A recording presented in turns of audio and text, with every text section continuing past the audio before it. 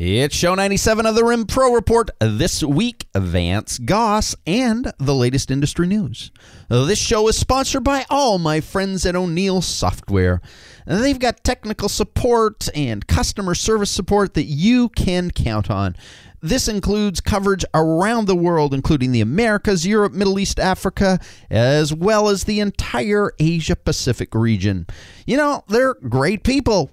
Great software, wonderful support for your RIM business. And if you want to learn more about them and have that kind of stuff for you in your business, you can check them out yourself at o'neillsoft.com.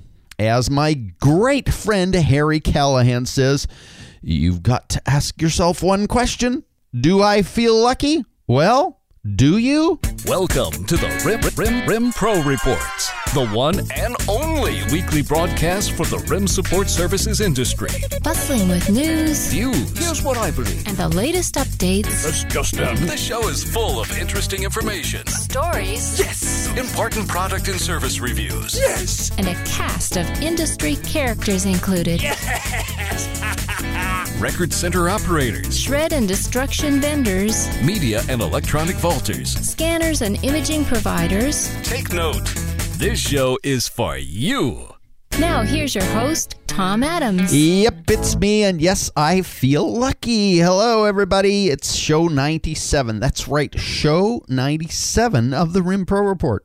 I'm extremely glad you're here. I'm glad that you keep coming back to hear the stories and perspectives of your industry colleagues, how they built their businesses, things they've learned along the way, and a whole lot more. And for the record, even with 97 such interviews and shows under our belt, the deep well on interesting industry people and coolness is not even close to dry. There is so many more cool things to talk about, and as the industry continues to change and evolve and grow, there's so much more to talk about. And so 97, we're just beginning. But you know, when you're 97, you tend to be reaching a landmark in your life, and we are. See, 3 weeks from today, we're going to celebrate show 100. Yes, show 100. And to mark this auspicious occasion, we're planning to have a number of people drop by the show.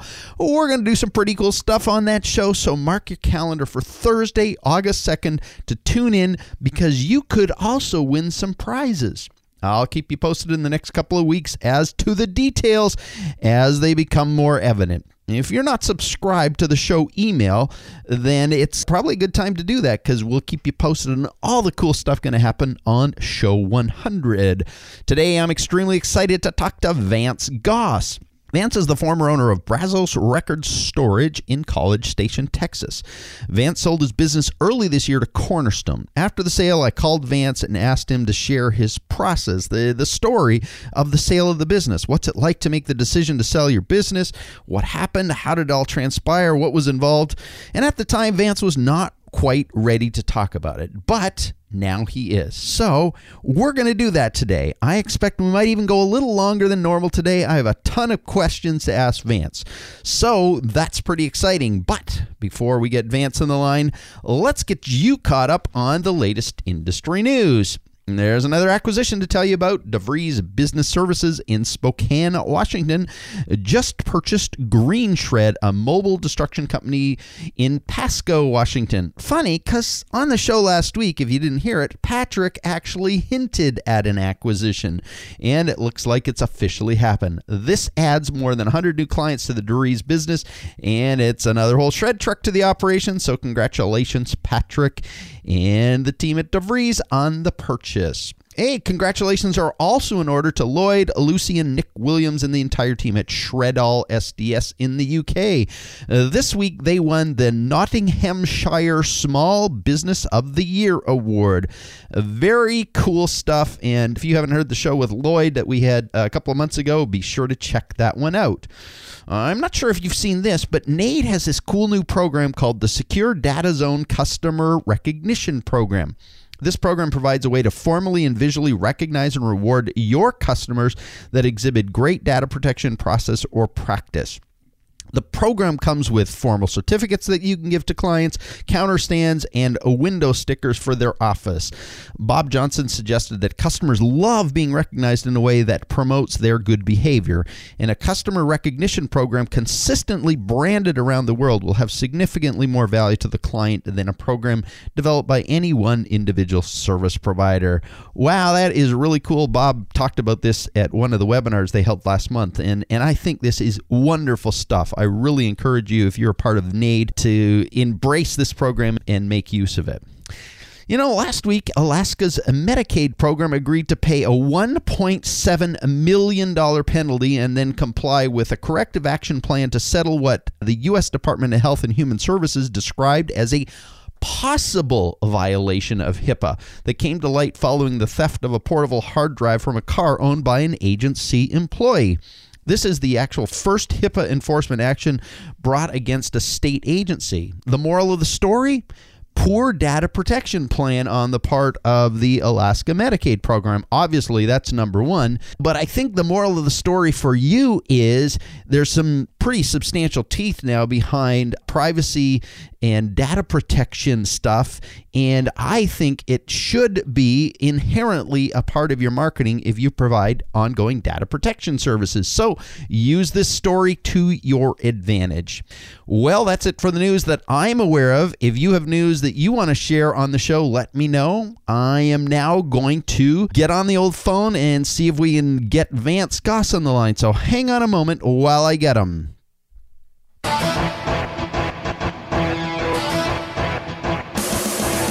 Vance Goss is a passionate golfer, a traveler, and is currently deciding on the next phase of his professional life. More importantly, he's the former owner of Brazos Record Storage of College Station, Texas, which he sold to Cornerstone Records Management in February of this year. Today, we're going to talk about all of it. Vance, are you on the line?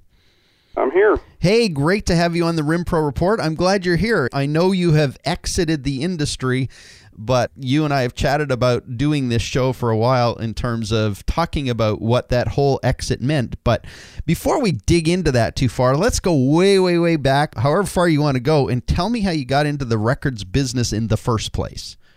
Well, sure. I just want to say, Tom, thanks so much for having me on here. It's a real honor. I love the shows. Oh, thank you. Yeah, and the guests are great. Yeah, they are. I love the guests on the show. I mean, you have it's just wonderful. Anyway, well, you're one of them, so you're a noble calling. You lose, you miss out every once in a while, but you take what you can get, don't you? All right. So, how'd you get into this game? I had always worked for other people, sales and management and stuff, and I was looking for something I could do myself, and I was asking everybody I ran into, what do you do? What do you do? Why do you do it? You know, I was 37 years old, looking, to get out. I was still single. Didn't meet my beautiful wife until I actually got in this industry, and so I was footloose and fancy free. I had a good job, but I said I want to do something on my own. And I got to talking to this guy who I'd known for a number of years and had played golf with some, but I never knew what he did. He started telling me what he did, and I thought, you got to be kidding me. You can make a living doing that? I mean, that's right up my alley. I'm very organized. I'm very detailed. It can't get any better. So I called my brother, who was an attorney in College Station, and I said, what do you do with your records? He goes, we got this. I said, come look at this deal. You don't even believe it. This is in 94. So he came down. He goes, we don't have anything like that. So I had my first customer, my brother's law firm.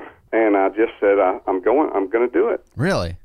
So where were you? Were you in College Station at the time? Or I was not. I was actually, I grew up in San Angelo out in West Texas, and that's where I was. My mom still lives there, and it's 300 miles from here. But I did have family here. My mother grew up in this area, and so I had aunts and uncles, and my brother was here practicing law. So, I had a little bit of family here. So who was the guy you were talking to on the golf course? He was a friend of yours who had a record storage company? He was an independent record storage company in San Angelo that he had for 10 years back then. Wow.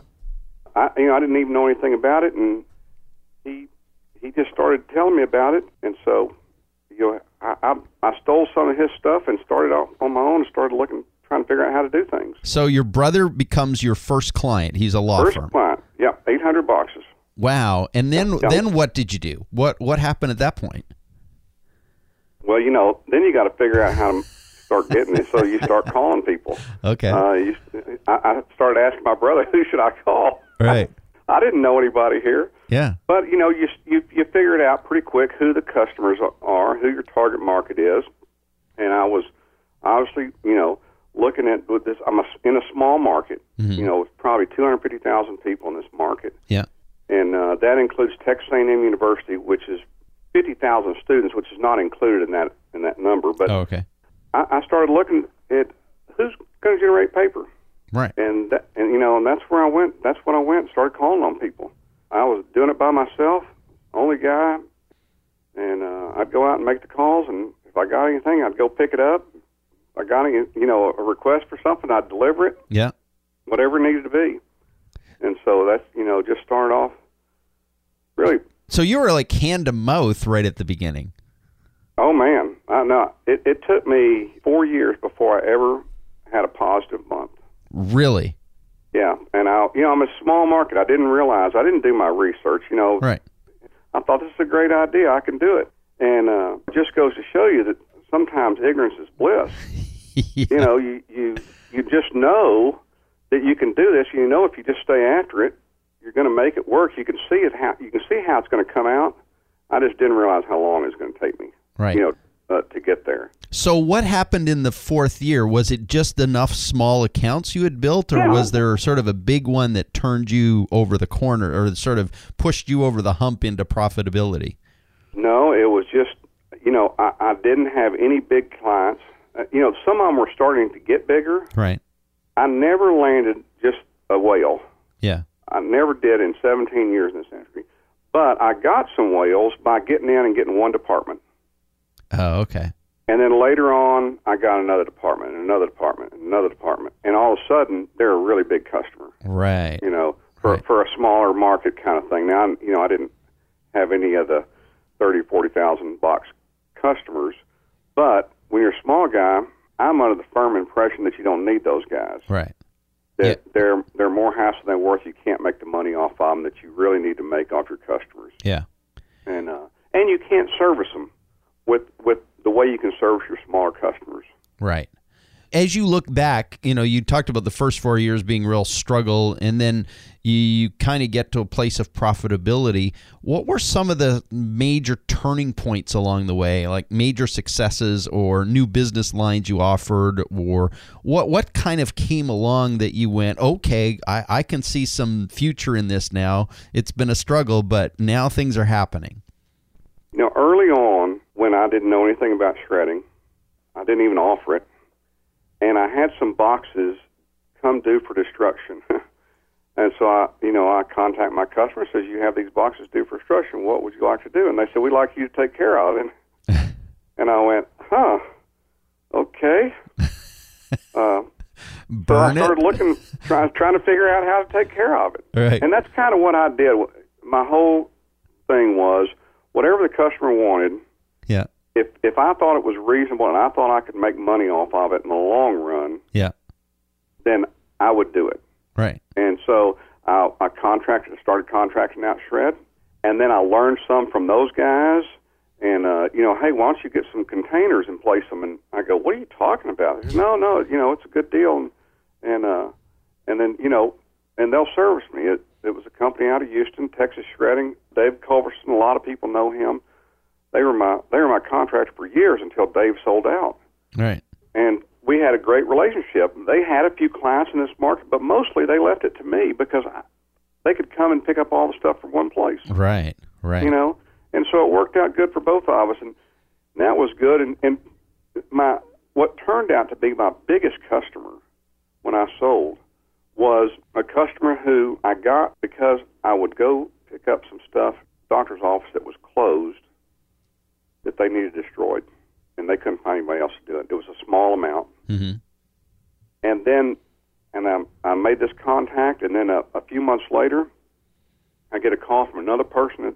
It was at a hospital, and they said, so-and-so said to call you. I said, okay, what are we going to do? He said, well, I need some shred done. Okay, what do you need? He said, I don't know, I just need you to do it. Okay. And I ended up having more boxes than any other customer and more shred than any other customer I did when I sold. Wow. That customer, just kind of that kind of start. Yeah. It reminded me. You look back and you think of things. It reminded me of a lot of people remember someone, Terry Murphy out of Seattle. He was a mentor to me when I first got started, and he told me, he said, never give up on customers. He said, because he said, I worked for a number of years to get a customer, and I never could get in. I finally got one department, and when I sold, they were my biggest customer. He said, it just, once you get in, it doesn't matter. You'll never get in the way you think you're going to. Right. You get in the way you have to. Or you can. Or you can. Yeah. And then, because you provide good service and a good quality product, you're going to just grow in that company. Yeah. And it worked for me a number of times. Oh, that's cool. Yeah. Looking back, what were some of the big struggles, though, through those early years? What were some of the things that you just felt like you hit walls on and didn't know how to get over? Recognizing that there was people and mentors and stuff, but there was probably still those things that no matter what you try, you feel like you hit a wall all the time on. And you'll remember, and a lot of people remember, in 1995, it was mostly, people were doing it themselves. Yeah. Only the big companies were really outsourcing this stuff. Right. And the education in this small market, I had to go in and, I had to be the educator. Right. For every one of my customers. I had to teach them why they needed me. Right. And sometimes you go, boy, it's nice not having a lot of competition, but sometimes the competition educates them for you, too. Yeah. And sometimes I was wishing, man, I wish I had some help around this education part of it, Right. Because I think I can beat them on the service if I can just get them to convince them they need to, go out for RFP or whatever. Right. So that was the hardest thing for me. It was really the slowest thing. Smaller market, people just weren't quite in tune with it and didn't realize the necessities. And, honestly, we didn't have the laws that we have now. Right. And now people, it's top of the mind. It's top of the list now. And back then it was just the bottom of the list. Yeah. And so I've heard people talk about the sort of the evolution of this when they got more involved in records management. The function within a company moved from sort of the basement to the CEO office, or from an administrative assistant more into an owner perspective because of the compliance issues that have really evolved. Yeah, it just really lifted the whole. People just were just whining and moaning about, HIPAA and all this stuff when it came out, and they would just look at me and go, "Don't you just hate this? Don't you just hate this?" And I'm going, no, not really. This has been the best thing for my business in years. There's gold in them there, Hills. There's That's gold. right. Yeah. Exactly. So it's it's all in your perspective. Yeah. So at some point, though, because today I wanted to talk to you about what happened to get you into the mode of selling the business. So when did you actually start considering the possibility of selling your business? What was the thought process, or what was the event, or what was the opportunity that hit you that sort of led you to even consider doing this? I'll tell you, about 4 or 5 years ago, I can't remember exactly, I was really at a frustrating point. I was growing, but I wasn't growing like I thought I was, and I just wasn't sure. I wasn't having as much fun anymore. Right. And I thought, what, I'm going to look at selling and see what the deal is. I don't know if I can or I can't. So I called a friend of mine who I'd known for 15 years, Sean Slade, who a lot of people know, Waterfront Capital, Sean and Chris. Yeah. I called Sean and I said, listen, I'm considering it. What do we do? He says, yeah, no problem. He goes, we'll take a look at it. And so, he sends me this laundry list that was just so overwhelming to me. I just wasn't even sure I could finish it. Yeah. And he said, don't worry about it. We'll work through, get what you can, and I'll tell you, some of the stuff is more important than, all the sales stuff. And I'm thinking, oh, God, what did I open a can of worms here? Right. But, we worked through it and everything, and they finally got all the information. He and Chris sat down, did their stuff, and Sean called me and said, Chris and I want to talk to you. We want you to be where you can talk to us for an hour or two about some stuff. Okay. So I set up a time, and I came home one day, and they get me on the phone, and they said, bottom line is it's a bad time for you. And I said, well, you're not trying very hard to sell me on this deal, are you? And they go, no, we're not, because we're your friends, and we've known you a long time, and this is just the way we operate. We want the best outcome for you, and we don't think the market right now is the best outcome for a second-tier market that you're in. People are just not paying what needs to be paid for your business. Right. And on top of that, here's what we think. We think if you will concentrate on these items, gave me a list of 3 or 4 things to do, that when the time comes, and it'll come, that you'll be prepared.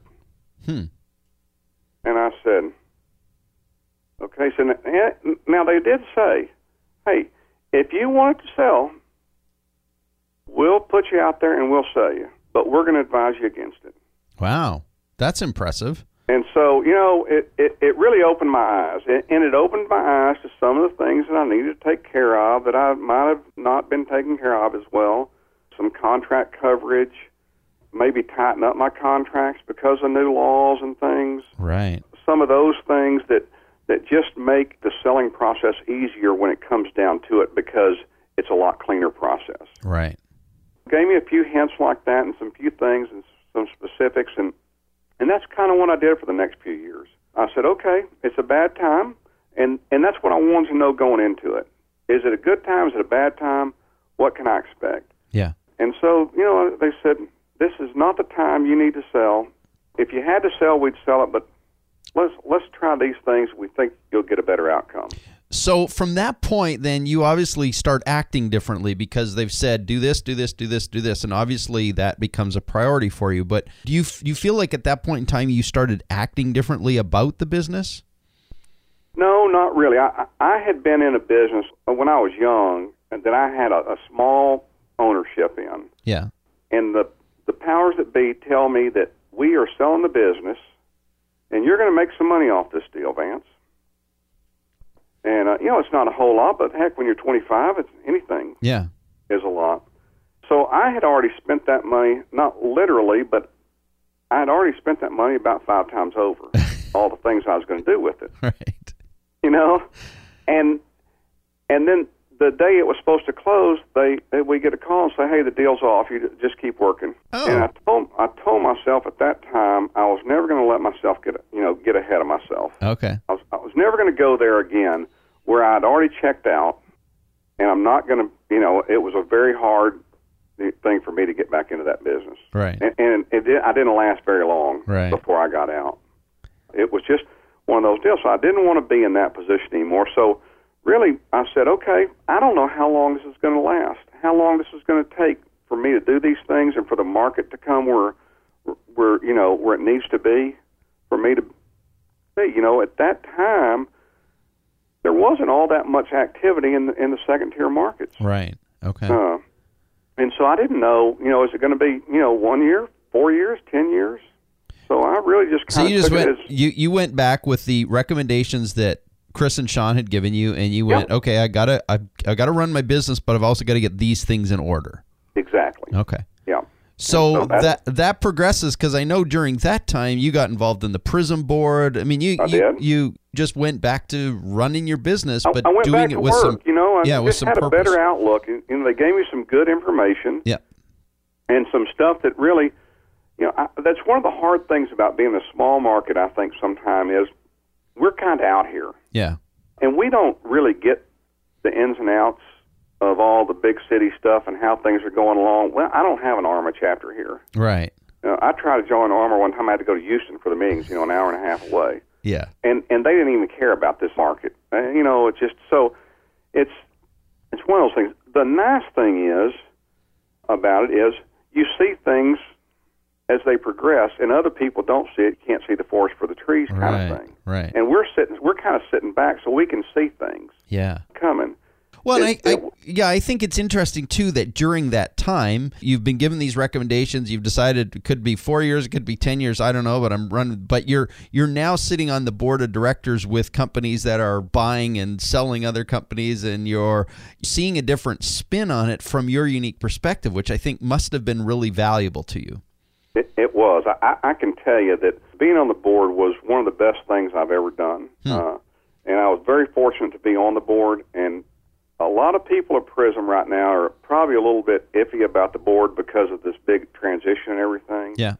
But I can tell you that the people on the board at Prism, and not just right now, but the ones I served with before, are some of the sharpest people I've ever been around. And they have the best hearts and the best minds, and they're always trying to figure out what's best. I don't know how many times I've been in board meetings and things have come up and people have said, listen, that's not what's best for our company, but we know that's what's best for Prism as an organization, and so I'm going to support it. Yeah. And I will go back and I will fade the heat at my company for supporting this, because I know for Prism and for the records management industry, it's the best decision. Right. I mean, that's the kind of people that we have on the board, and it's really, I mean, when I first got on the board, I thought, good gravy, I don't belong here, man. These guys are sharp. These guys are smart. They'd ask questions, within 10 seconds that I would think of the next day. Right. Kind of thing. But we have a really, really good board. But there's something in that environment that ups your own game. Yes, there is. When people around you are asking questions in 10 minutes that normally took you a day, it doesn't take you long for you to be asking them in 15. Yeah, you start figuring it out. You start thinking different. Yeah. And you start looking at things different. Yeah. And so it really, I was blessed to have that opportunity. I can tell you that. So I miss it? Yeah, I bet you do. So in this whole process, when did the switch happen when you went, okay, I'm there? Did somebody come back to you, or how did the process unfold to get to where you are today to really start that in motion? Yeah, it's funny. In January of 2011, I told my wife, I said, I could see it from being on the prison board, from being around for, 15, 17 years. I could see the stars starting to line up for the second-tier markets. And the way the venture money was in the industry, in the space, and the way that was going. And I told my wife, if I don't sell my business in the next 2 or 3 years, we'll have it till I retire. Wow. Till I die, maybe. Yeah. Whatever. Not that I went out soliciting, but I just said, now's the opportunity. If I don't get the opportunity in the next few years, then at the Prism conference in Miami at Doral, I was approached by 5 or 6 different people. Okay. It's really weird. I say that in January, and then in May, I get approached by 5 or 6 different people, said, hey, would you be interested in selling? Now, they weren't all real. Right. But some of them were, and so at that time, I said, you know what? I called Sean back, and I said, listen, been approached by some people, and what do you think? And he said, well, I think it's worth exploring. It's been a few years, and you never know. So here we go around the circle again. He sends me that same damn list that he sent me, 4 or 5 years ago. Yeah. And I got to redo all those things because, all that stuff. So, I go back to it. I go, oh, my God, here we go again. But at least I had a better idea what I was doing. What they were looking for and what they needed this time. Yeah. And so we did that, and I just turned all communications over to Sean and Chris because I needed to run my business, and I knew that I didn't need to get distracted because if I got distracted, everybody's distracted. Right, right. And so I said, okay, here's the deal. I'm just going to talk to you guys, and you guys talk to these people, and I told the people, here's what we're going to do. So everybody's fine with that because that's kind of standard in the industry. Right. And so we go through that, and then we had a few people that wanted to come look, and so they did, and we did a little, half day. A couple of people come in and kind of look around the facility and talk to me and talk to a couple of my people. And that was probably the hardest part because you have to explain what are these people doing. Right. And then they start worrying about their jobs and stuff. But that was part of my whole deal was I wanted to make sure that, the employees got taken care of. They were still going to have a job. I owned my facility. And so I wanted to make sure that I was going to be able to rent that to them. Right. Because my business is not big enough for me to sell it and go off and retire. Right. I needed that rent to make it work out. Right. Okay. And so if they weren't interested in renting my property from me, then it was just a non-starter. Okay. So there was significant other factors involved Sure. in the choice that was made. Yeah. I mean, we had one potential acquirer that said, you know what, we'd like to just buy you and pick it up and move it. And I just said, you know what, I'm just not interested. That's just, you can't pay me enough. For that deal. Yeah. And I mean, realistically, they just, the numbers weren't there for me to get enough money to make it work for me. Right. So it had to involve that connection to the real estate. The real estate, right. Yeah, and I'll just tell you right now that I think that the smartest thing I ever did was buy my own real estate. Back in the day. Yeah. Yeah, it was just, in a small market like I'm in, yeah. I was just paying myself rent, paying off, really wasn't even paying myself rent, I was just paying off the note. Right. But I have something at the end of the day where I wouldn't have if I was just renting. Yeah. So, no, and it changed the rules for you then. Sure. It changed the way you had the opportunity to sell the business. You bet. Huh. You bet. So what were some of the emotional implications in this? Because I think sometimes when you birth this thing and the first 5 years hand to mouth and you barely get by and you just keep struggling and then you get to a certain size, but you look at some of the people, say at the table at Prism, who in a year produce as many boxes as you have in your 20 years, and at that point of going, am I giving this away? It must bring up a whole lot of internal stuff that is scary at some points. Oh, yeah. Yeah, I mean, the first thing when I told my wife that I was going to pursue this, she says, well, what are you going to do? I go, what do you mean? She goes, well, if you sell, what are you going to do? I said, I don't have any idea. Yeah. But I'm not going to even look just like the story I told you, I'm not going there. Right. Until after it's done. Right. And then if it gets done, then I'll think about it. But I'm just not going there. The emotions going through were, for me, it was a business transaction. And yes, I miss my customers. Some of these customers, a lot of them that I've had for 15 plus years, I got myself. They're my friends. Right. So I miss that, and I miss interacting with them and everything. But I didn't get in the business to make friends. Right. I got in the business as a business venture, and so I just looked at it. This is a business venture, a business decision I'm going to make, and if it's the right business decision, then I'm going to make it, and if it's the wrong business decision, then I'm not going to, not going to make it, and we'll go from there. Yeah. So I really worked hard on not getting emotionally attached. I want it to be the right business decision. Now, I will tell you, as we go through the process of a letter of intent and due diligence and questions and answers and back and forth and problems arise and everything, yeah. Now that's when the emotions come in. Right.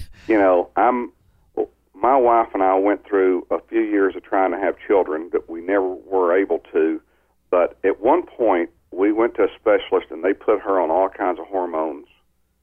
And when she left in the morning and when she got back from work in the afternoon, I never knew what it was going to be, because depending on the hormones she was taking those days. Yeah.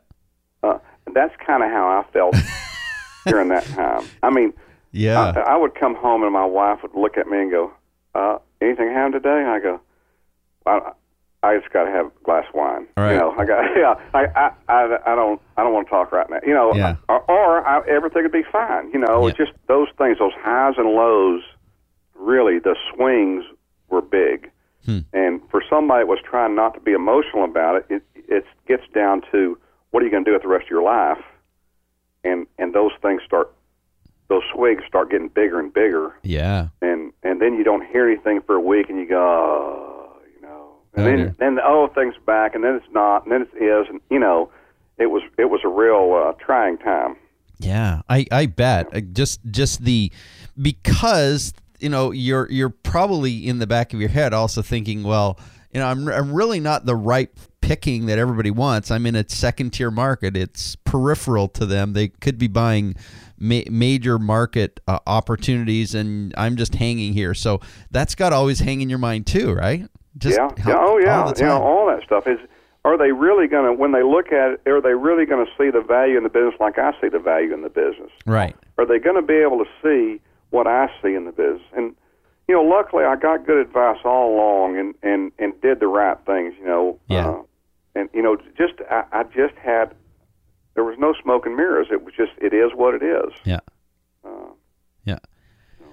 So what, looking back through this process, if you could sort of point out a number of big lessons you learned, and maybe those lessons were something that you could share with other people, what are the biggest lessons? I know there's multiples, but if you could point out the biggest lessons you learned from this whole process, what would they be?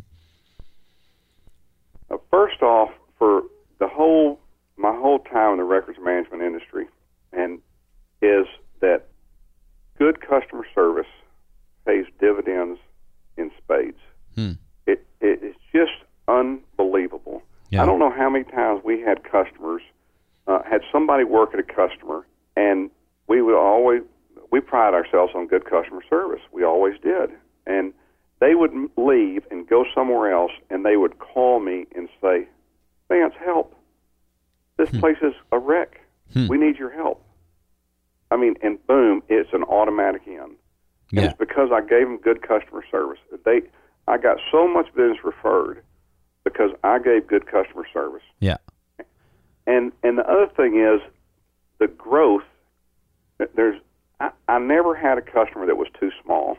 When I first started, I didn't even have minimums. If they had 3 boxes, I just charged them. Yeah, I just took them. You know, and some of my best customers were customers, like I said before, that started off as 3 boxes, and they end up being a really good box customer plus a shred customer, you know, or they just start off with 1 console, and you look up a few years later and they got, you know, 500-600 boxes and 3 consoles. Yeah. Servicing every week, and so you never know who that good customer is going to be, and they may not look like much now, but the odds are they're going to be with you for a long time. Yeah. Yeah. The biggest thing I think through the sales process that I found that I really fell into it because I was disenchanted 4 or 5 years ago, and so I kind of looked and got this really good advice. But if I had not had that, I would not have been prepared for when the time came. Right. So I have, and I've told a number of people since this happened, listen, I don't care if you don't think you're going to sell this year or next year or 5 years or 10 years. You need to get in touch with somebody that knows the process, that understands the process, and you need to get a relationship, and y'all need to know, because you never know what's going to happen. Yeah. And if you already have that built in, then if something happens to you as an individual, your wife or your family or your company can carry on with these people helping, or help the transaction when it comes about. Yeah. It was such a valuable lesson to me 4 or 5 years ago to have things in order when the time was right. Yeah. So those sort of big things were getting your contracts in order, getting your insurance coverage, those kind of things you're talking about. Yeah. I mean, some of those things, the contract coverage and the tightening up the contract. Contracts, people that have had their contracts for a few years, they're probably not that good anymore. Right. They probably need to adjust some things because there's a lot of laws that have changed. Your insurance coverage, I mean, I can assure you that if you're not on top of that right now, these new, all these agreements these hospitals and doctors are getting people signed, they're trying to transfer as much liability as possible to you. You got to be really on top of that. Yeah. And, those kind of things. And then just the relationship with your customers.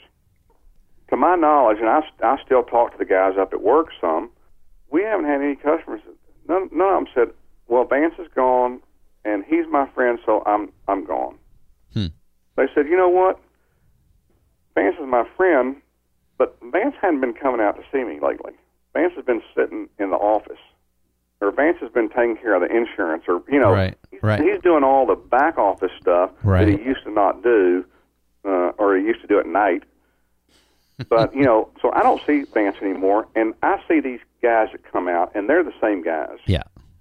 And that's all I care about, because I know I'm taken care of. Yeah. I know they're taking care of me. Yeah, that makes a big difference. Yeah. So it's been quite a year for you. It has. It has. So looking back, would you have done anything differently? I don't think so. Yeah. I don't think so. The opportunity, like I said earlier, it was a business decision. The opportunity came, and I believe that I still believe firmly, as much as I miss the industry and I miss my friends, and although I still talk to a number of people, but I still believe I made the right decision. Yeah. For me, for my company, for my market, it was the right decision. Yeah. Well, I have to ask the question that your wife has asked you. What now? What's next? Where are you going? What are you doing besides professional golf? I told my wife after we closed, and she said, okay, now what next? I said, I'm going to take the summer off. I'm not going to, I told you I was going to think about it after I closed, but I changed my mind. I now am going to wait till the end of the summer. I had a few trips lined up that I was looking forward to. Yeah. And so next is I'm going to Scotland to play golf for 2 weeks next month in July. So I'm really fired up about that. It's been a long time coming, and I'm getting pretty excited about that right now. Oh, cool.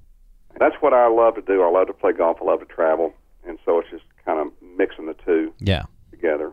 Got a great group of guys I'm going with, and so you're going to get back from your summer, and then you're going to decide.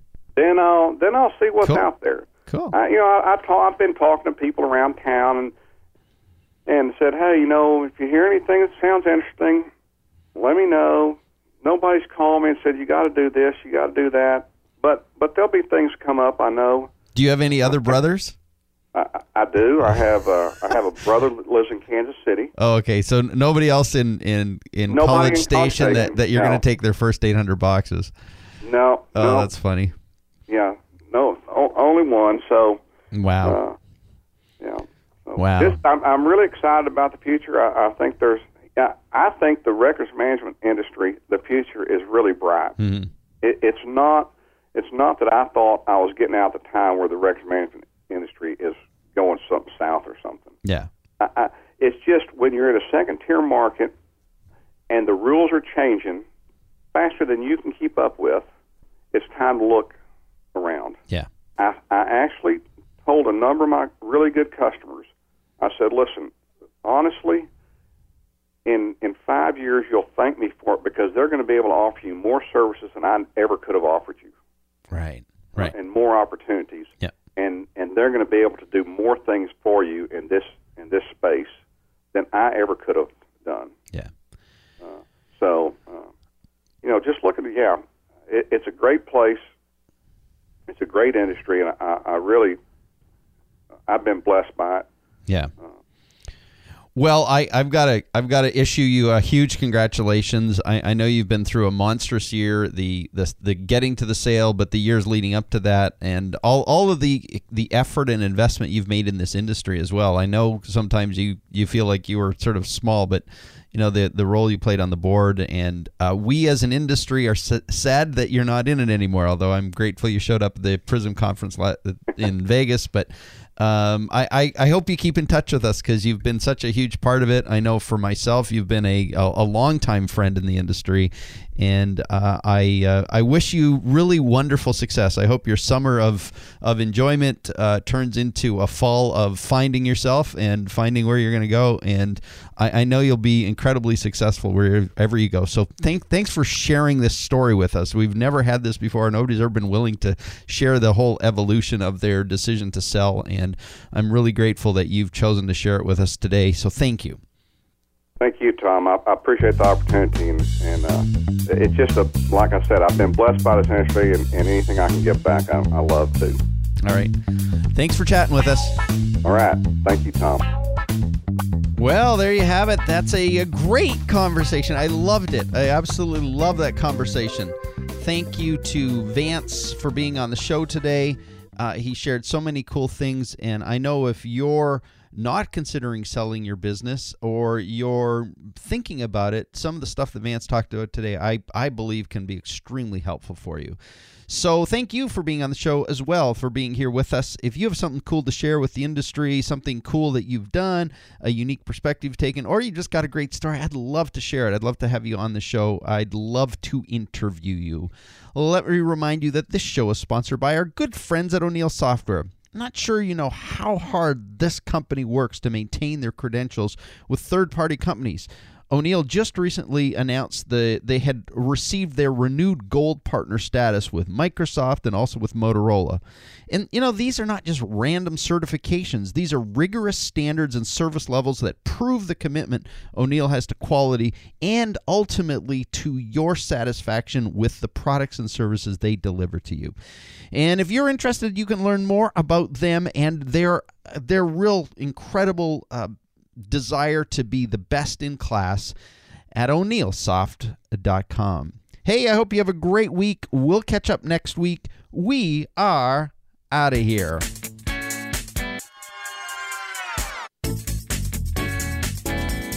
Thanks for joining us on the RIM Pro Report with Tom Adams. If you enjoyed the show, please tell others. Our website is www.rimproreport.com, where you can find show archives and a whole lot more. This broadcast is produced and hosted by Flourish Press Incorporated. Join us again soon.